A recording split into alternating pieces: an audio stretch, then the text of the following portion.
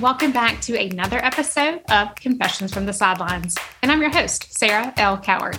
I am so excited to share this episode with you today. But before we dive in, I want to take a moment to thank our partners. Privacy laws make it difficult to help your adult children in an emergency. Power of attorney documents for your young adult children is a must-have. These are something you hope you'll never use, but when your adult child has an unexpected health or financial emergency, these documents ensure that you have the power to help. That's why I partnered with Mama Bear Legal Forms, where they make it easy to obtain the proper documents for you as a parent. Click the link in the show notes and be sure to use the code SLC20, that's SLC20, at Mama Bear Legal Forms to get yours today. Your student has chosen their school, they've got their roommate, and now comes the fun part of decorating their dorm room. Dormify is a one-stop shop for everything you need for your dorm room, from furniture essentials to even some amazing storage options. Dormify has just what you need to make the most out of your dorm room space. Head on over to dormify.com to check things out. Be sure to use the code Sarah L. Coward, that's SARAHLCOWART at checkout. Today's guest is Erica Suter. Erica has been a female athlete performance coach for over a decade and has worked with soccer players in the ECNL and Girls Academy League on speed, strength, and injury resiliency. She is also the author of the Strong Female Athlete book and continues to impact girls to become strong for sports and for life. Here is my conversation with Erica. Erica, welcome to the show. I am excited to be here. Thanks for having me. I'm so excited. I think people, probably my listeners on the show, get so tired of me saying that. Like, one thing I love about the show is connecting with people who I wouldn't expect, or new friends on the internet. And that's kind of how you and I connected, was just through Instagram. Yeah, it's really fun to just be in that space. And I think social media gets a bad reputation, but there's some good that can come out of it. And that's networking and connecting with other people. Yeah. And so that's one of the cool things I saw, kind of what you do and the students that you serve. And so I want to start off you just telling our listeners a little bit about who you are and who do you help? Sure. So I work with young female athletes, and I've been coaching them for, I'm going on my 11th year actually. And I work with them on performance training, which is everything that is done off the field or off the court. And it's mainly done in the weight room. So just really getting these girls stronger and more resilient to injury, but also really enhancing their performance, such as speed, agility, and their conditioning level as well. Yeah. Okay. So that's so fascinating to me, is that you are working with younger athletes and really helping them. Because I think back to my, athletic career and through middle school, high school, I was prone to injuries, and I firmly believe it's because I wasn't doing all of the things outside of the, outside of practice, outside of games, and really taking care of my body, not only nutrient wise, but also strength training wise. So what led you to really launch this business to help young female athletes? It really started with just my own positive experience with strength and conditioning training. And I actually started it back in middle school when it was becoming a big thing, and sport performance was really on the rise back then. There were new strength coaches coming into the industry, and I had such a great strength coach when I was in middle school, and we were doing deadlifts and push-ups and pull-ups and bench press. Of course, we were progressing in a smart way, but I just had such a good coach to teach me how to do all these things and to do it safely. And because of that, I was really resilient to injury all through middle and high school. I never had any major surgeries or knee injuries then, not even in college. So it really took me throughout my career for a long time. And it also really helped just my performance. And I was noticing that I was becoming faster and stronger. And because of that, it was manifesting into just higher confidence overall, because I would be going into games feeling so physically prepared that nothing really fazed me. I got really excited to play because I was just doing so much of the preparation on the back end that it just made sports and playing my sport, the easiest thing. And that's what game day should be for an athlete. It should be the easiest thing they do. It should be their time to shine and to show off. And just because I had such a good experience with strength and conditioning, I decided to get into it and just kind of give that back to young athletes.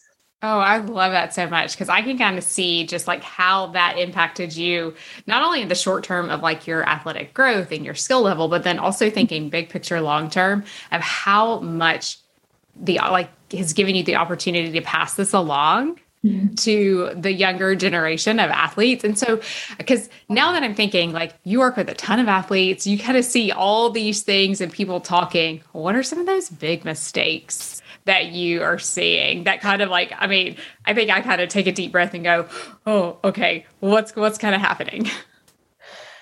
Oh my goodness. So yeah, now that I'm going into my 11th year, one thing that is becoming more alarming and just something I'm observing more is the younger ages getting injuries that they shouldn't be getting. So I'm talking adult, like old people problems. So overuse, soft tissue injuries, hip, quad pull, hamstring pull, groin problems. And it's happening more and more in elementary and middle schoolers. And what's changed since the beginning of my career when I wasn't hearing about these injuries too much is the sport specific load has gotten so much. It's turned into this year-round model. And for younger ages, they're just not physically mature enough to handle that. And some of these kids are playing more games than professional athletes. and some of them are going through puberty as well, which just kind of adds to the disaster of this year-round model. So they're doing too much sport-specific load, and their muscles aren't strong enough to be able to handle that. And that's the biggest problem I'm starting to see, is just letting parents know that they need to balance out the sport load and the strength training. It can't be too high on the sport end and too low on the strength end. We need that buffer of muscular strength to really make them resilient to injury. So that's the biggest mistake I'm seeing now. And I know parents feel pressured. And I think people just need to kind of reflect and be like, well, what's the end goal with sport? And if the end goal is getting the college scholarship or having your young athlete in the game for a long time, then you really need to evaluate, am I overusing them too much? And are their muscles too weak to handle what's going on? Oh, that's such a good, like, just food for thought of thinking, what is it that I'm seeing in my kid? Because I also know, like, thinking about bio-individuality with these kids, everybody's different and everybody's frames are built different too. And, really going super specific with their kid to say like, okay, like you're playing soccer for like year round. Well, we actually need to like reverse that back and look at some other ways to recover and to really think about what does it look like from your training status, from your strength training. So what can parents do if maybe, because I grew up in a super small town, our listeners know that. So we didn't really have a ton of opportunities of doing all these extra stuff. So like, what can parents do if they want to learn more about how they can support their kid and really provide them these opportunities? Well, I think you nailed it there. People are jumping too fast to the specific, to the more advanced stuff that the older kids should be doing. Once you turn age 13, 14, then yeah, you'll choose a single sport and you'll do more of it. But by that point, hopefully you would have developed the fundamental skills to just be an all-around good athlete. So for the young kids, they want to start with developing these basic skills. And we grew up with this stuff. We grew up climbing, catching, jumping from trees, learning how to land, how to handle our bodies in space, how to control our momentum. All of this occurred through unstructured play in the neighborhood. So if I can give parents a piece of advice, I mean, it's pretty awesome because it's free. Save your money. Don't put your 8 to 10-year-old in travel sport. Why? Why do you want to do that? They have so much time. And even just looking at the scientific side of it, athletes who are in travel sport at a young age and who do specialize early, the research is overwhelming that they will get injury or they will burn out by high school. And then when you look at case studies of professional athletes who made it, they dabbled. They played multiple sports. And just like myself, I didn't start travel soccer till age 13, 14. So save your money, right? Save your money. Give that kid their childhood. Bring family bonding back into it. Play in the backyard with each other. I mean, there's so many benefits to this that I don't get why people wouldn't do it. Yeah. But at the same time, I'm like, well, everyone's kind of just following the crowd and they're pressured to just enter this system where your child is basically a dollar sign, but just do the opposite of what the crowd's doing. You'll be okay. Yeah. Yeah. As you were just talking about that, I'm like picturing, us like playing in the backyard, climbing trees, jumping from trees and figuring out like, oh, that's not exactly the way I should land. Like really kind of understanding our bodies a little more about, well, probably shouldn't do that. And like while mom's like watching out the back window. But that's how kids learn too. And, there's something to be said about just developing that resiliency and figuring out how your body is going to orient in different environments. And that's just so beneficial for the young athlete. They really learn balance and stability. And they also really help their brain develop this creativity and reactive ability. And a lot of parents come to me for agility training. And the best agility training is just an unpredictable free play environment. That's how your kid is going to be a step ahead in a game, and start them with that young and have that unstructured play. I rarely train the young ones anymore, but for the 8 to 10-year-olds I do work with, we're in a group setting. I think it's terrible seeing a one-on-one trainer with an 8-year-old. I think it's ridiculous. We're in a group setting. We're playing task-oriented games. We're chasing, we're racing, we're rolling, we're tumbling. It looks very different than what my high school girls do. Yeah. The high school girls, they're more performance focus. We're getting data, we're measuring assessments, whereas the young ones, we're just enjoying. And that's the point. We want them to love it, because most kids stop sport because it's not fun anymore. Mm-hmm. And they've just been too serious at a young age. Yeah. Oh, I just love that advice for parents of just letting the kids play, letting them enjoy it, and then bringing that fun into it first. Of where it's not so data driven, so where they can really understand who they are and really get some self-awareness when they're out there playing with a big group of kids and figuring out, oh, look, I can move. I mean, because what have you always heard in soccer? It's like change of speed, change of direction. Those are the things I think about when I think about kids playing outside, playing tag or doing different stuff like that.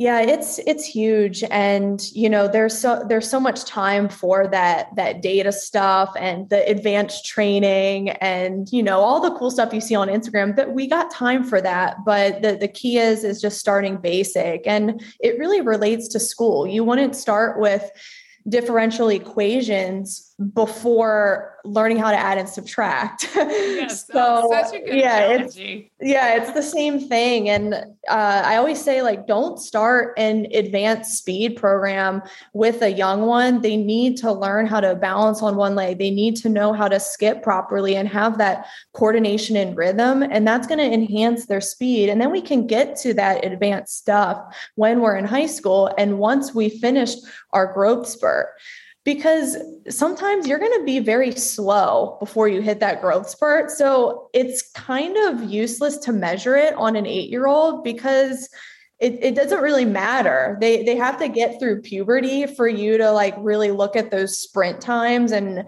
realize that by then they're going to be more muscular strength and performance based. So I just can't reiterate enough that the young ones just need play and movement variety and just less adults barking at them. Yeah. Oh, that's so great. So what if parents want to connect with you? Where do they find you online? Yeah, so I'm just hanging out in a few places on Instagram and Twitter at Fit Soccer Queen. And then from there, you can find like my website and then everything else. Yeah. And so also you have a book. So if parents want to start kind of looking into this themselves, where can they pick up your book and what should they expect from that? My book is available only on Amazon, on Kindle, as well as paperback.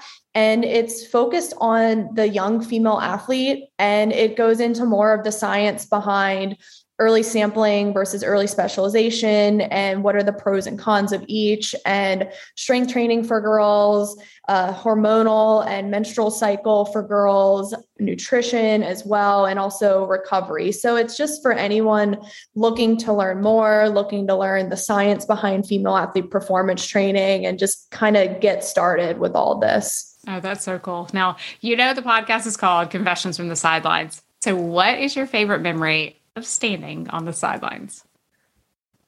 It's so hard to choose, so it's like there's so many good memories. I think I really love playing soccer at Johns Hopkins in college, and we had a really good team. And I think those moments when the games were so close and both teams were playing at a high level, it's like, I don't know, you just get such an adrenaline rush. And then when your team like wins and that collective effort was worth it, it's like the best feeling in the world. It's so cool. And I think that's like the one thing I miss is just playing at that level and just really like finishing those tough games strong as a team.